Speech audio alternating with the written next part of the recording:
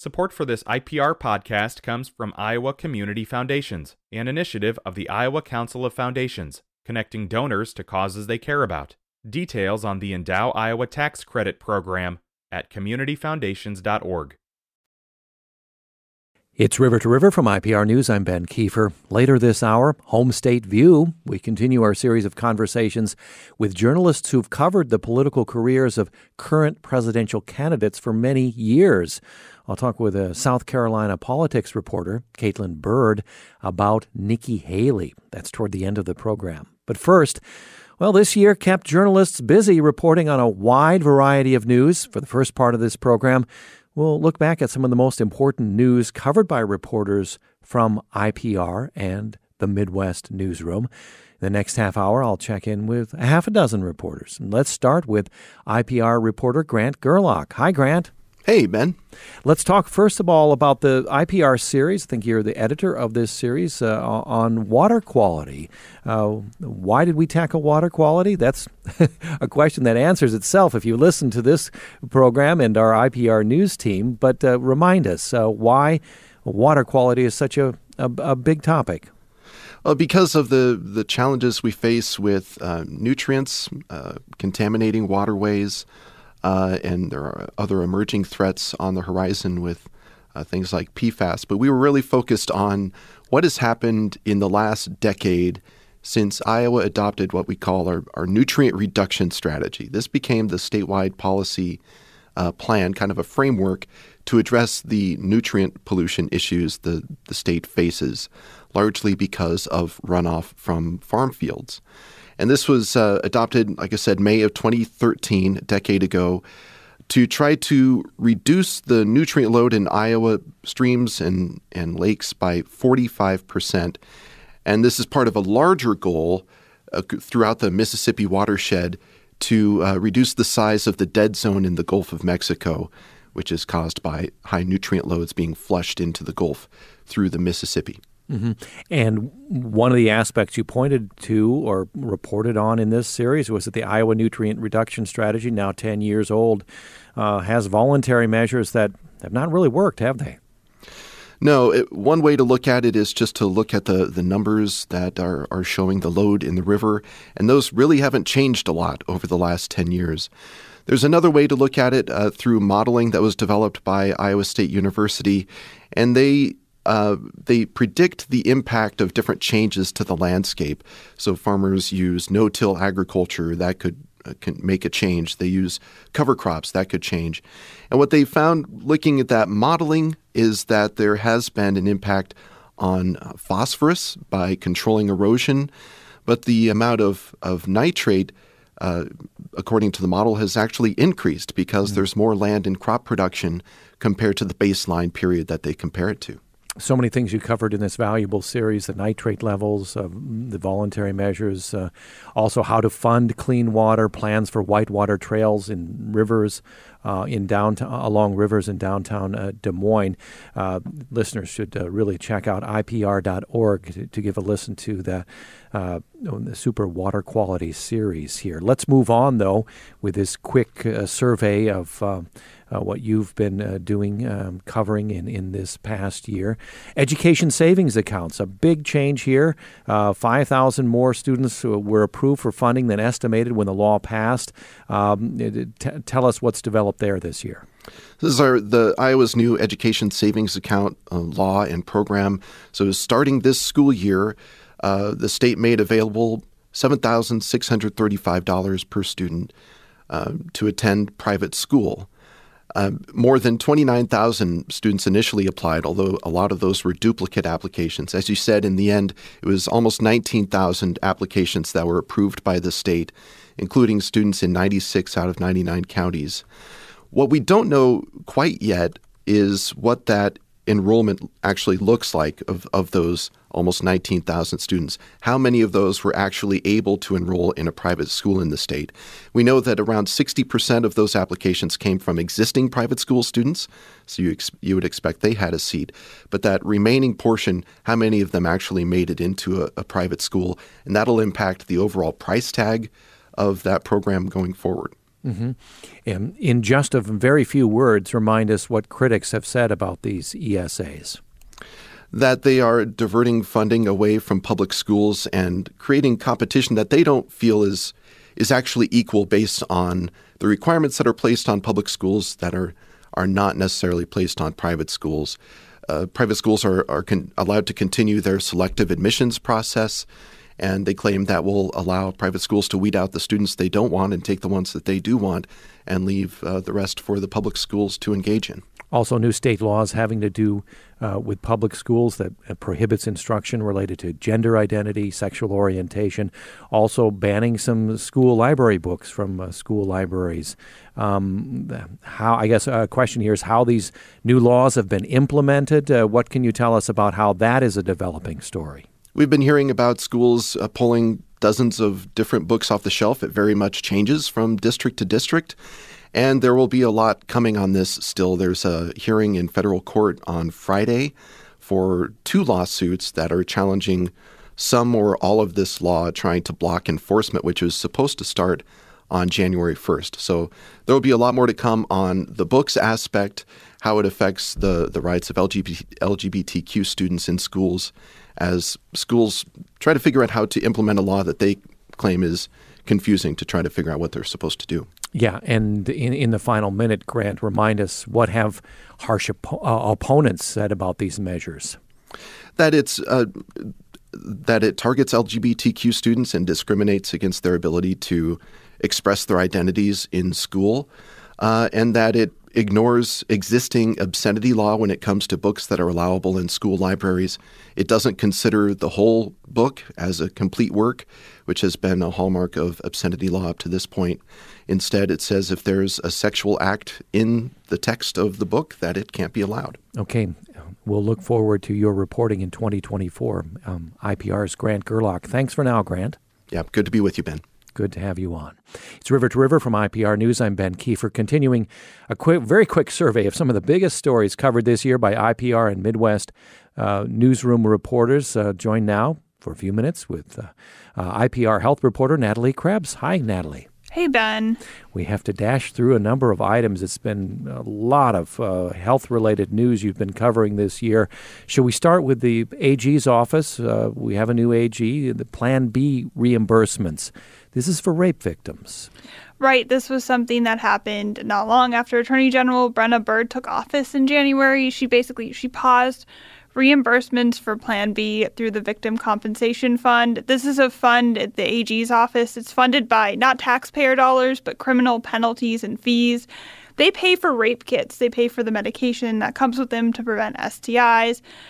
Traditionally, they paid for Plan B, sometimes even abortions. And when Attorney General Bird took office, she paused those reimbursements for Plan B and the rare abortion that had been coming from the Victim Compensation Fund.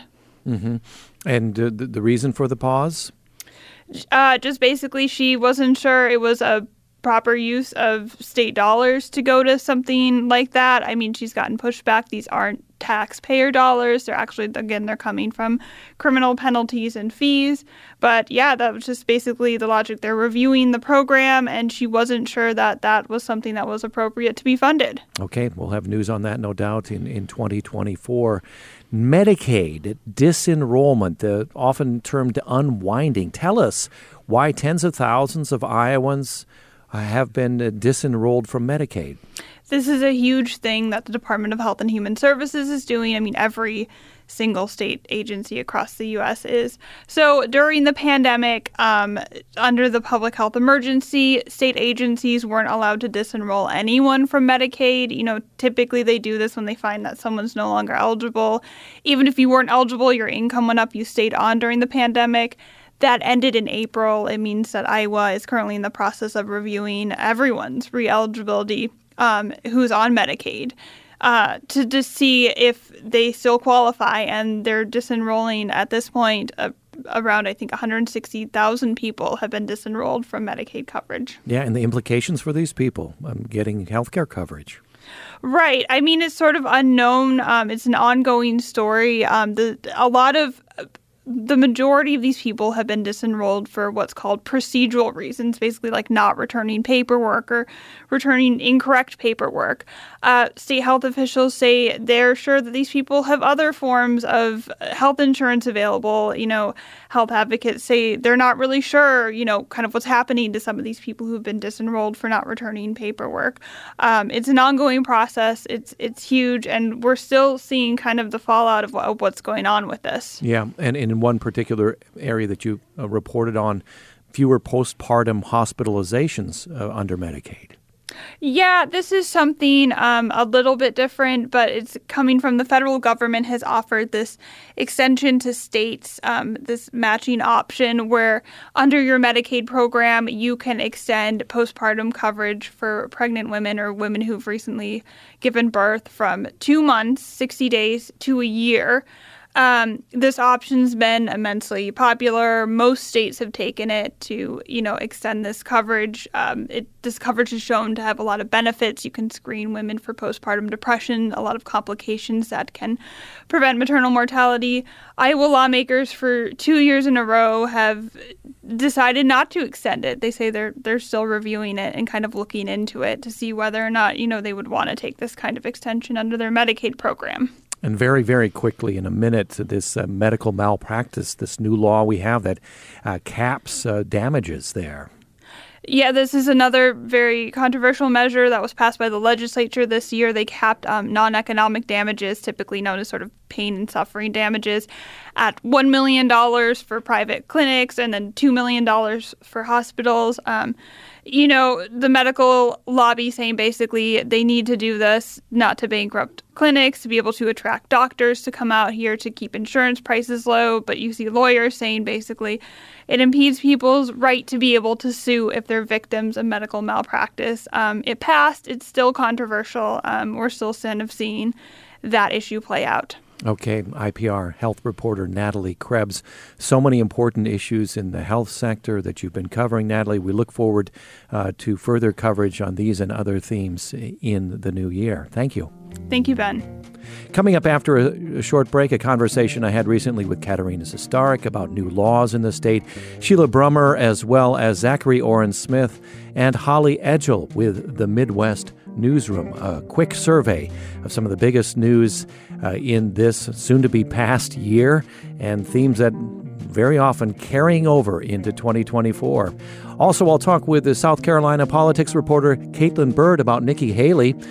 That's all still to come. It's River to River from IPR News. Support for this IPR podcast comes from Iowa Community Foundations, an initiative of the Iowa Council of Foundations, connecting donors to causes they care about. Details on the Endow Iowa Tax Credit Program at communityfoundations.org.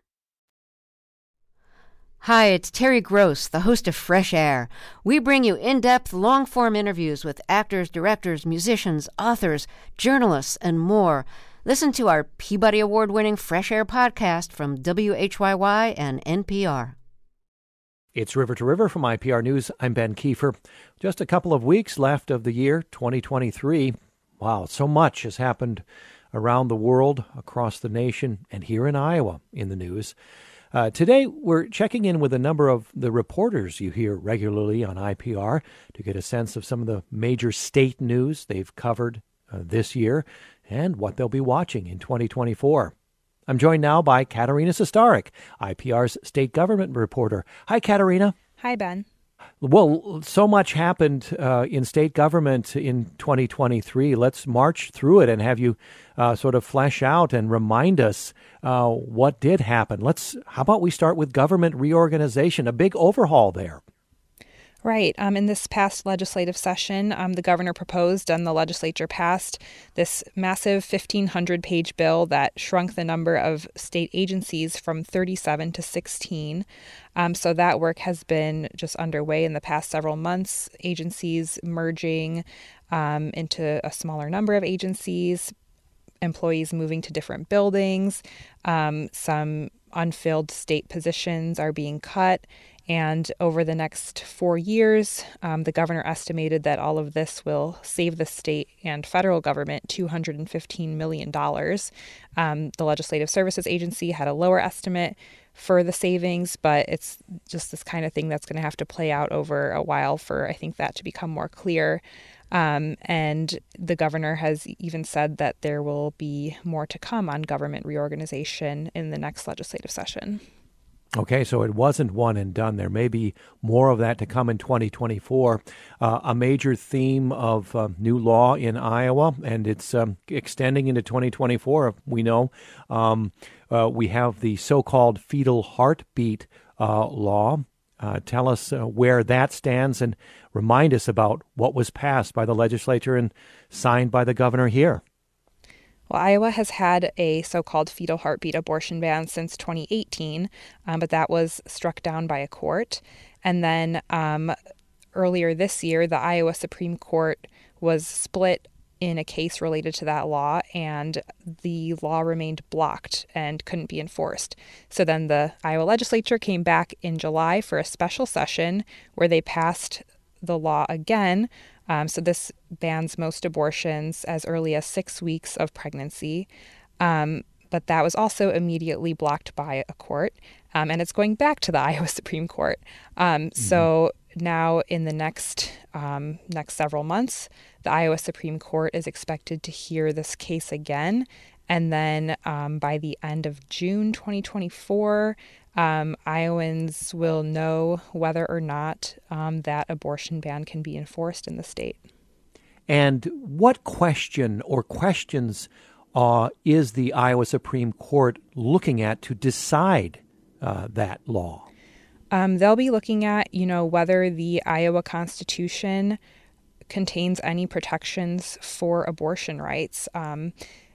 There was previously strong protections for abortion rights that were found in the Iowa Constitution, but then this current Supreme Court disagreed with that, and now it's kind of just left of the question of whether they're going to completely, kind of gut that from the Iowa Constitution, or if they're going to let those protections stand. Mm-hmm. Let's talk about gender-affirming care, new laws there. What are they?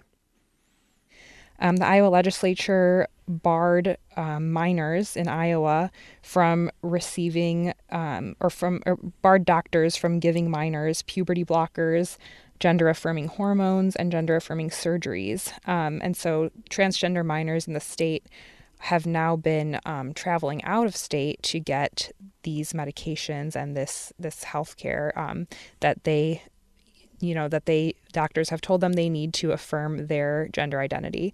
And so they are, I think struggling. There's long waiting lists in other states for this type of care. Republicans passed this in a very short time frame during the last legislative session. They said that it, protects kids who they feel are making life-altering decisions without really being able to make those kinds of decisions at such a young age. And Democrats largely argued that this puts transgender kids' lives at risk. Mm-hmm. Anything to watch there as we look toward 2024? Not that I know of, other than just, the continued impact to transgender kids in Iowa. To my knowledge, there hasn't been any lawsuits filed over that here. Mm-hmm. In 2023, Iowa Governor Reynolds signed into law new limits on public assistance. Remind us of that. Right. This was a bill that will deny SNAP benefits, food assistance, to households with more than $15,000 in assets, and there's some exceptions to that. And it also requires real-time eligibility verification for food and healthcare assistance for low-income Iowans. This bill has not, or this law has not really been implemented yet, so it really remains to be seen how it will affect people. The state has until July 1st of 2025 to really start enforcing this. Mm-hmm. We have some new child labor laws passed and signed by the governor in effect. What are they? There was kind of a wide-ranging law that, it adjusted what hours teens could work, what sorts of things they could do at their jobs, and how late at night that they could stay at work. So that was kind of a big fight in the legislature between Republicans and Democrats. Business groups were wanting this help with developing the workforce and with filling a workforce shortage. And there were, labor unions and Democrats arguing that these are child safety rules that are there for a reason and shouldn't be loosened. And ultimately that passed and was signed into law by the governor. Mm-hmm. Okay, some of the highlights of what passed in the legislature this past year. Katerina, before we go, I want to ask, what else will you be watching in 2024? I'll be watching this next legislative session to see, what Republicans do. They say they want to do more income tax cuts, and will this be the year that they go down the path of eliminating the income tax? And I'll also be watching if the Iowa Utilities Board gives permission to Summit to build a carbon dioxide pipeline across the state. All right, Katerina Sestarik, IPR's state government reporter. Happy holidays to you, and we'll talk to you again in the new year, I'm sure, many times. Thanks, Ben. It's River to River from IPR News. I'm Ben Kieffer. This hour, a quick survey of some of the biggest stories covered this year by IPR and Midwest newsroom reporters. Certainly one of the tragic Iowa stories we remember. On May 28th, an apartment building in Davenport collapsed, killing 3 men, and crews had to amputate a woman's leg to rescue her from the rubble. Joined now by Zachary Oren-Smith, IPR's Eastern Iowa reporter. Hi, Zach. Hey, Ben. What did an investigation of the collapse reveal? When the city dropped a ton of documents over the summer, the outcome, right, was, obvious, right? There were many points along the way where the electrical company, inspectors, cited this building for deficiencies, right? Even the engineering firm, Select Structural, had said, there are a number of things that we need to do in order to make this place structurally sound, right? While no one called for an immediate evacuation, it was clear as early as February, right, that the electrical company wasn't sending employees to work on it because it was unsafe to send their workers. Mm-hmm. So who or what is to blame? That's complicated, right? And unfortunately, everything is tied up in courts right now. It's a hurry up and wait kind of a story at the moment. You have currently a wrongful death lawsuit from the family of Brandon Colvin Sr. You've got a number of competing interests ranging from former contractors to residents of the building, all looking to try to find accountability somewhere in this. And unfortunately, we're kind of, as the public kind of look on the outside, we're kind of waiting to see what that might look like. And Zach, this question has bedeviled you as well as the public. Why so difficult for the public and journalists to get answers to what happened? On one part, when the lawsuit started rolling in, that was around the time the city stopped doing their daily press conferences. Once a public official entity, et cetera, is tied up in a lawsuit, they're advised by most legal counsel to avoid making statements related to the case in public, to let the courts kind of mete out justice. And so on that front, it's been challenging. On the other, there's also been a ton of turnover at the city of Davenport. Recently, Corey Spiegel, the city administrator, departed with a $1.6 million payout. And when along with her came one of the sort of primary communications officer for the city, who's gone to the local school district. I mean, right now, I think a lot of us are kind of wondering from the outside kind of what the next steps of this are, but, who the new administration will be, what, kind of how they will handle inspections in the future, what will change look like. I mean, I think that we're waiting to see what comes out next. Okay. Zachary Oren-Smith, IPR's Eastern Iowa reporter on that May 28th, the partial apartment building collapse in Davenport. We'll be watching for further developments. Zach, thanks so much. You're welcome, Ben. It's River to River from IPR News. I'm Ben Kieffer. Most of this hour, a quick survey of some of the biggest stories covered by IPR and Midwest newsroom reporters. With me now, Sheila Brummer, Western Iowa reporter. Hi, Sheila. Hi, how are you doing? I'm fine. Last month, a Woodbury County supervisor's wife found guilty of 52 counts of voter fraud. Remind us what Kim Taylor did. Well, Kim Fong Taylor was convicted of 52 counts of voter fraud. She faces up to 260 years in prison when she's sentenced. A date hasn't been set yet for that sentencing, but prosecutors said that she schemed to get illegal votes from the Vietnamese community for her husband, Jeremy Taylor. He had a couple elections in 2020, and prosecutors say that she reached out to the Vietnamese community, illegally filled out ballots, and turned them in. Mm-hmm. What's been the fallout for her husband, Jeremy Taylor? Well, he was named an unindicted co-conspirator, and he's on the Board of Supervisors. There are 5 members, all Republicans. 3 of the members, including the board chairman, were very vocal. They wanted him to resign his post. He did not. He did resign the vice chairmanship, but that's basically a symbolic role. They have a new election every year for new leadership. And so he only really was going to oversee a few meetings as vice chair. Mm-hmm. How common is voter fraud? So this is a very unusual case, and to have 52 counts. Yeah. Okay, Sheila, a quick look ahead at what you'll be covering in the coming weeks and into 2024. Well, the big issue is wind turbines. We had that big ruling from the Dickinson County Board of Adjustment, basically turning down a permit for a wind farm in the Iowa Great Lakes area. That's always an ongoing issue because more communities are concerned about wind turbines. There are other environmental issues as well. Water quality is always a big concern. School funding, a big topic here in Sioux City. COVID-19 relief monies ending. The district needs to overcome a $7.5 million shortfall. And that's an issue districts across the state will be facing as well.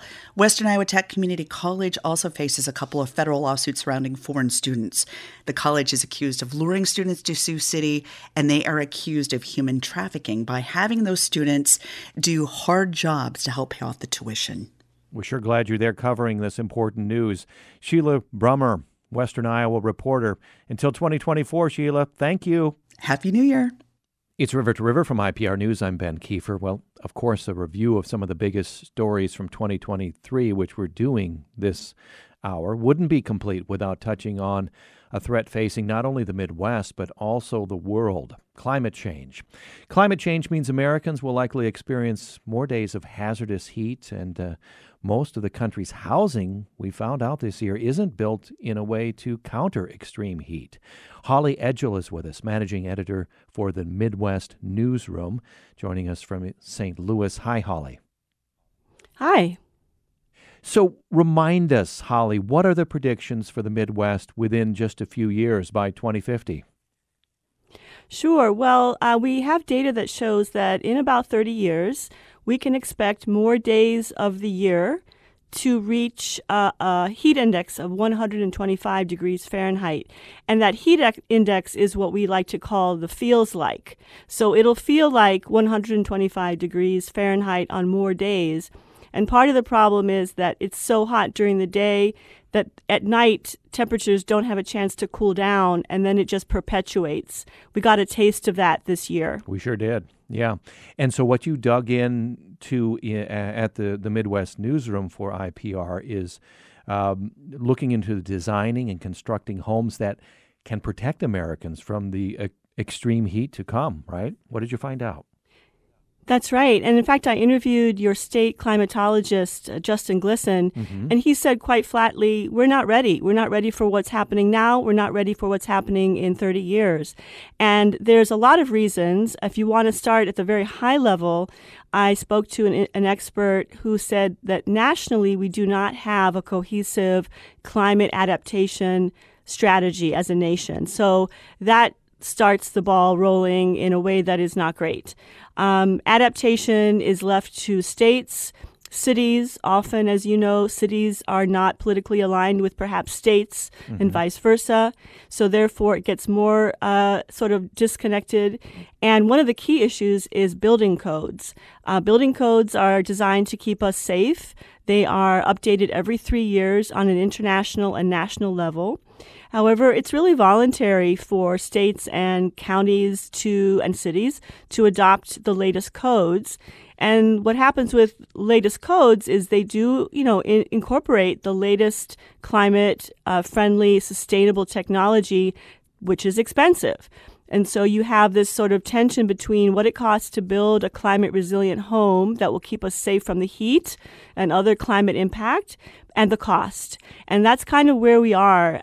There are cities in the Midwest that are still going by the 2018 code simply because they have not been able to agree, perhaps as a city, to upgrade to the point where they would have to require builders to pay more for their supplies, for their equipment, for the kinds of HVAC that will be in the home. And so it's really a frustrating quandary. Yeah. So we'll be watching this and the Midwest newsroom, no doubt, follow-up stories on how homes in the Midwest need to be ready for more days of scorching heat to come because of climate change. In the final minute that we have here, Holly, tell us, what does the Midwest newsroom have for priorities for the coming year? Sure. Well, we're going to continue to focus on climate adaptability. We want to find out who out there is doing their job to make sure that we are safe in extreme temperatures. We're also going to be focusing on housing, which goes hand in hand with that. We've done a lot about affordability and access, and we're also going to be looking at healthcare and education. So 4 main pillars of content, quite broad, but we really want to focus on those areas that we feel like we can bring something to for Iowa as well as our other states, which are Kansas, Missouri, and Nebraska, within our partnership. Wonderful. Holly Edgell, managing editor of the Midwest Newsroom. We'll be looking forward to your valuable reporting in the new year. Holly joining us from St. Louis. Thank you so much. Thank you. Coming up after a short break, our series Home State View continues. Caitlin Bird will join us, a senior politics reporter with the Post and Courier in Charleston, South Carolina, for a Home State View of Nikki Haley. After this break, it's River to River from IPR News.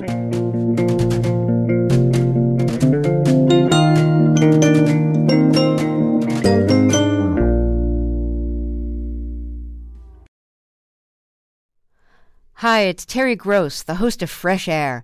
We bring you in-depth, long-form interviews with actors, directors, musicians, authors, journalists, and more.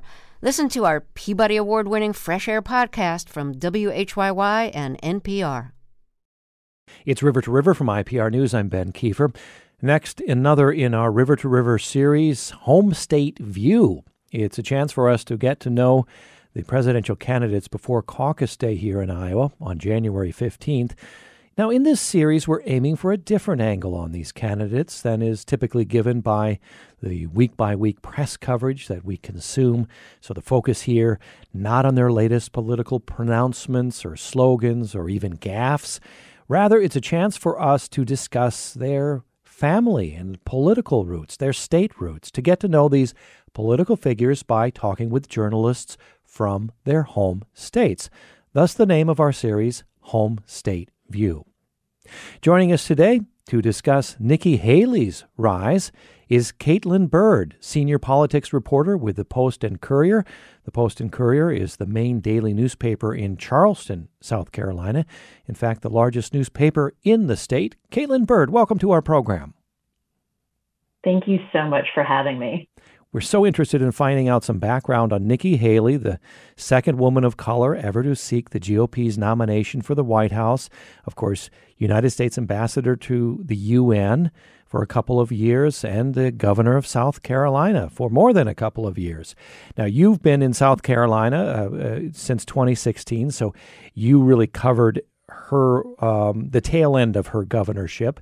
But let's start a little bit before that. Start a little bit by telling us about Nikki Haley's youth growing up in the 1970s in South Carolina, and very formative here, her family background as an Indian American.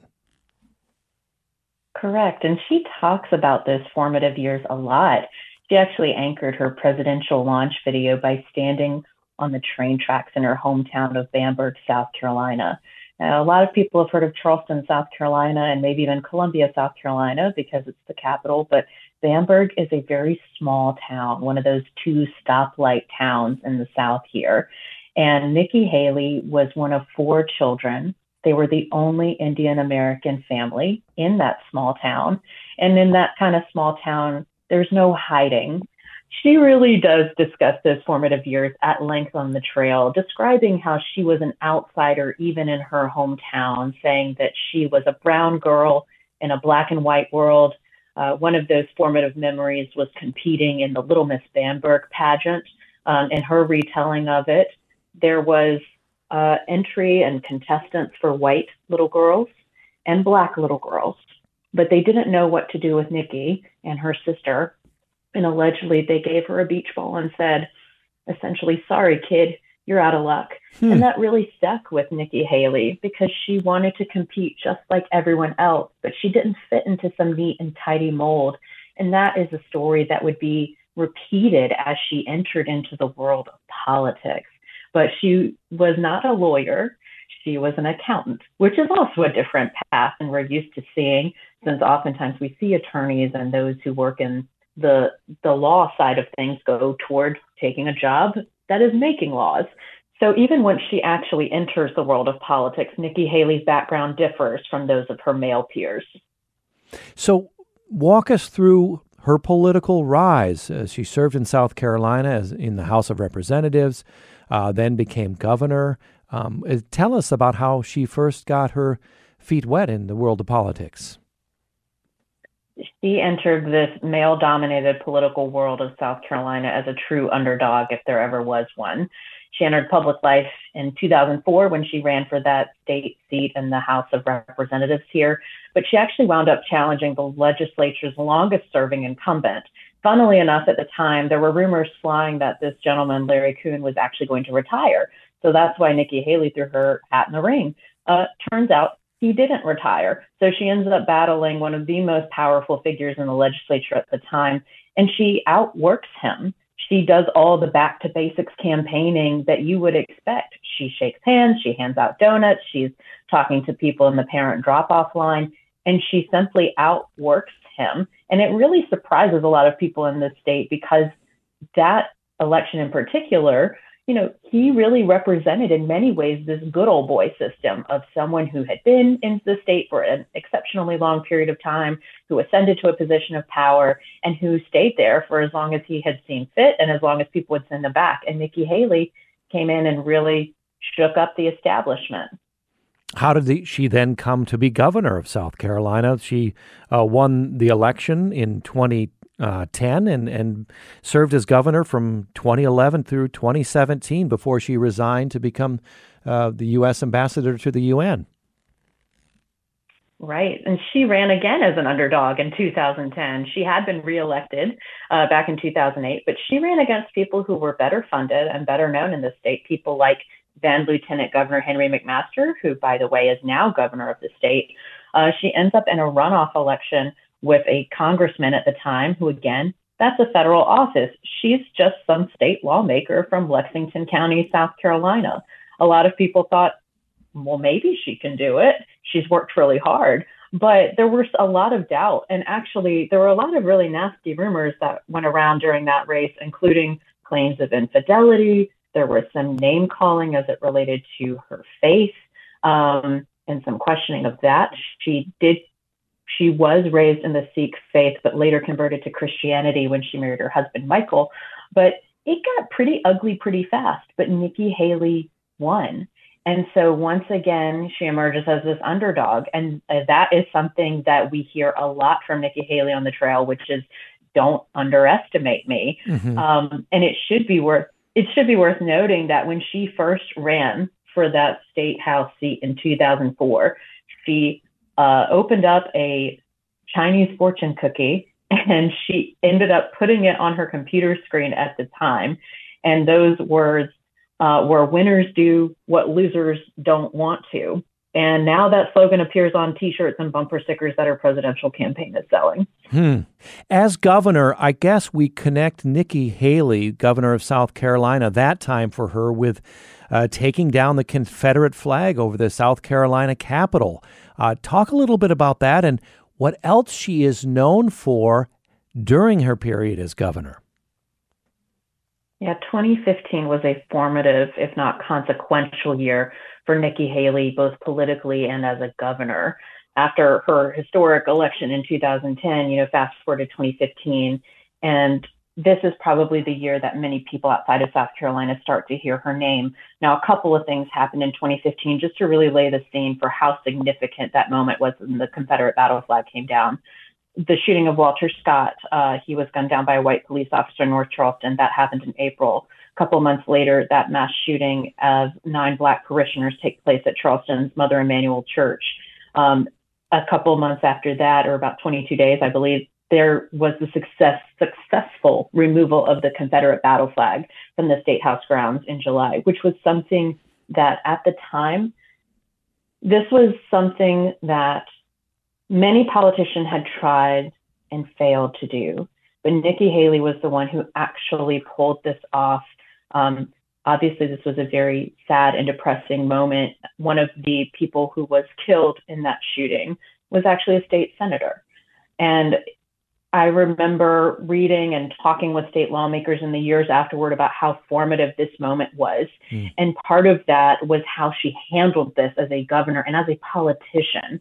What happened was she actually reached out to state lawmakers, both Republicans and Democrats, both Republican congressional members, as well as Congressman Jim Clyburn, the state's only Democrat elected to Congress at the time, who, by the way, actually fought for civil rights. She said to these lawmakers, both Republican and Democrats, if you stand with me, I'll be forever grateful. And if you choose not to stand with me, I will hold no ill will, and I will respect you, and I will never let anybody know that you were in this room and what you said and what you think. And she has kept that word to this day. She has not told us who said no in that room initially and if they changed their votes on the floor. But the flag comes down, and it's this huge historic moment in South Carolina that many people thought would never come. Yeah. We're running out of time here, Caitlin, but I wanted to fast forward here a little bit to, she is appointed as a U.S. ambassador to the UN by then President Trump. She resigns after about 2 years in that post. Talk a little bit about that resignation and how she has navigated her break from former President Trump, especially in the field of foreign policy, where others have broken with the president in his close orbit and incurred his wrath, haven't they? Yes, very much so. In fact, she was probably the only Trump appointee from any of his cabinet posts who actually got the red carpet treatment. When she left, she wasn't fired on Twitter. She submitted her resignation letter. She had a sit down with the president in the Oval with a nice press availability, lots of pretty pictures, shaking hands, kind words exchanged. And even though Trump had appointed her to this position, which, by the way, she didn't have a ton of foreign policy experience going into that United Nations post, but she broke with the president on a number of foreign policy stances, like when she declared that Russia was guilty of war crimes in Syria. But she did find places to work with the president, too, standing by him when the United States left the Paris Climate Accord, for example. But she has also had moments on the world stage where she literally was standing on her own. It was Haley against the world. There's a really famous picture where you see her being the only member of the Security Council after there was a vote to contend the United States for its actions on formally recognizing Jerusalem as the capital of Israel and plans to move the U.S. embassy there. She was the only one who cast a vote against that. So it was Haley against the world. But since then, she left office. She started her Political Action Commission, or Political Action Committee, I should say. And she has really oscillated very finely between supporting the president, the former president, and also finding places where she disagrees with him. In her launch, for example, she called for a new generation of leadership, wink, wink, not Trump, but me. She has also said things like the president was the right president at the right time, but it's time that we move on from him now. She's also started describing him as an agent of chaos. But we know that President Trump is somebody who demands loyalty of those within his orbit. And my understanding is that she did ruffle some feathers within the Trump administration when she had initially said that she would not run against him if he ran again. And then she was actually the first Republican to challenge him formally in this contest. So she's giving it a whirl once again as the underdog in the race. And she continues to say, watch me, just wait and see what I can do. Caitlin, I'd like you to tell us a little bit about something that our listeners may remember because it broke through to national news when Nikki Haley was U.S. ambassador to the UN. And she had a run-in with the director of the National Economic Council. Tell us about that. Yes, this is probably one of her most memorable moments at the United Nations. And it came in about 2018. At the time, Nikki Haley had gone on television here to say that Russian sanctions were imminent at the time, which rustled the feathers of National Economic Council Director Larry Kudlow, who had suggested that Haley had suffered, quote, momentary confusion about what the Trump administration was actually planning to do. Now, instead of going quiet, apologizing, issuing some sort of statement at the time, instead she replied, with all due respect, I don't get confused. And in a really amazing moment, Kudlow actually apologized to her. Wow. And we see this in the debates that Nikki Haley has been in. We see this feisty confidence, if I can put it that way. That's a good way to put it. She has always been comfortable on the debate stage, and she has no problem standing up and defending herself. And she also has no problem figuring out how to take down her opponents in a way where she can still walk off the stage and come across as classy, collected, confident, and knowing her stuff. Caitlin, with this long view, and you've only shared a few of the moments that you're familiar with from Nikki Haley's background and her rise in politics, but I wonder, with your long view, how does her brand that most of us in the U.S.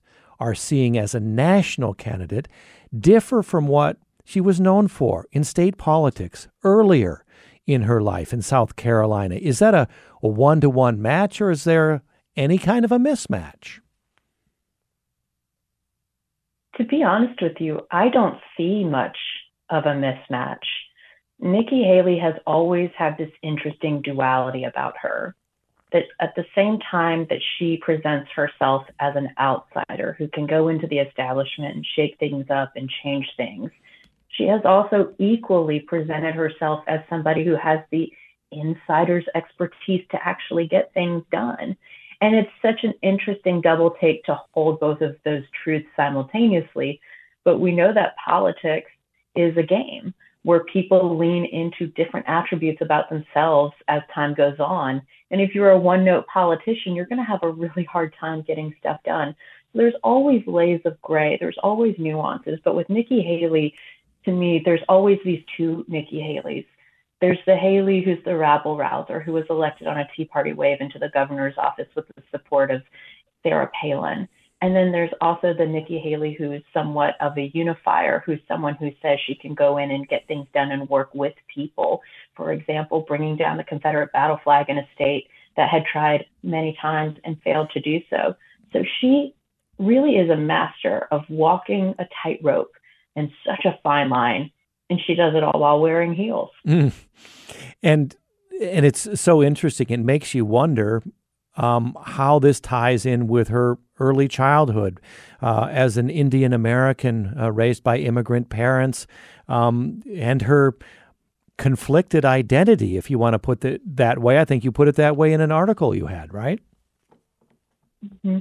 Well, and if it's not so much conflicted, it's at the very least, it's complicated. But at the same time, she will describe herself first and foremost as an American.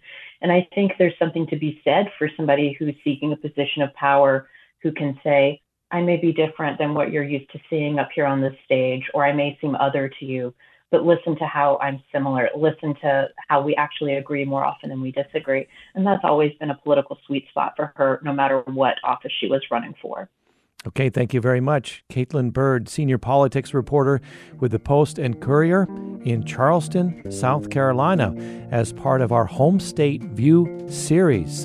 This time, taking a home state view of Nikki Haley. Thank you so much, Caitlin. Thank you for having me.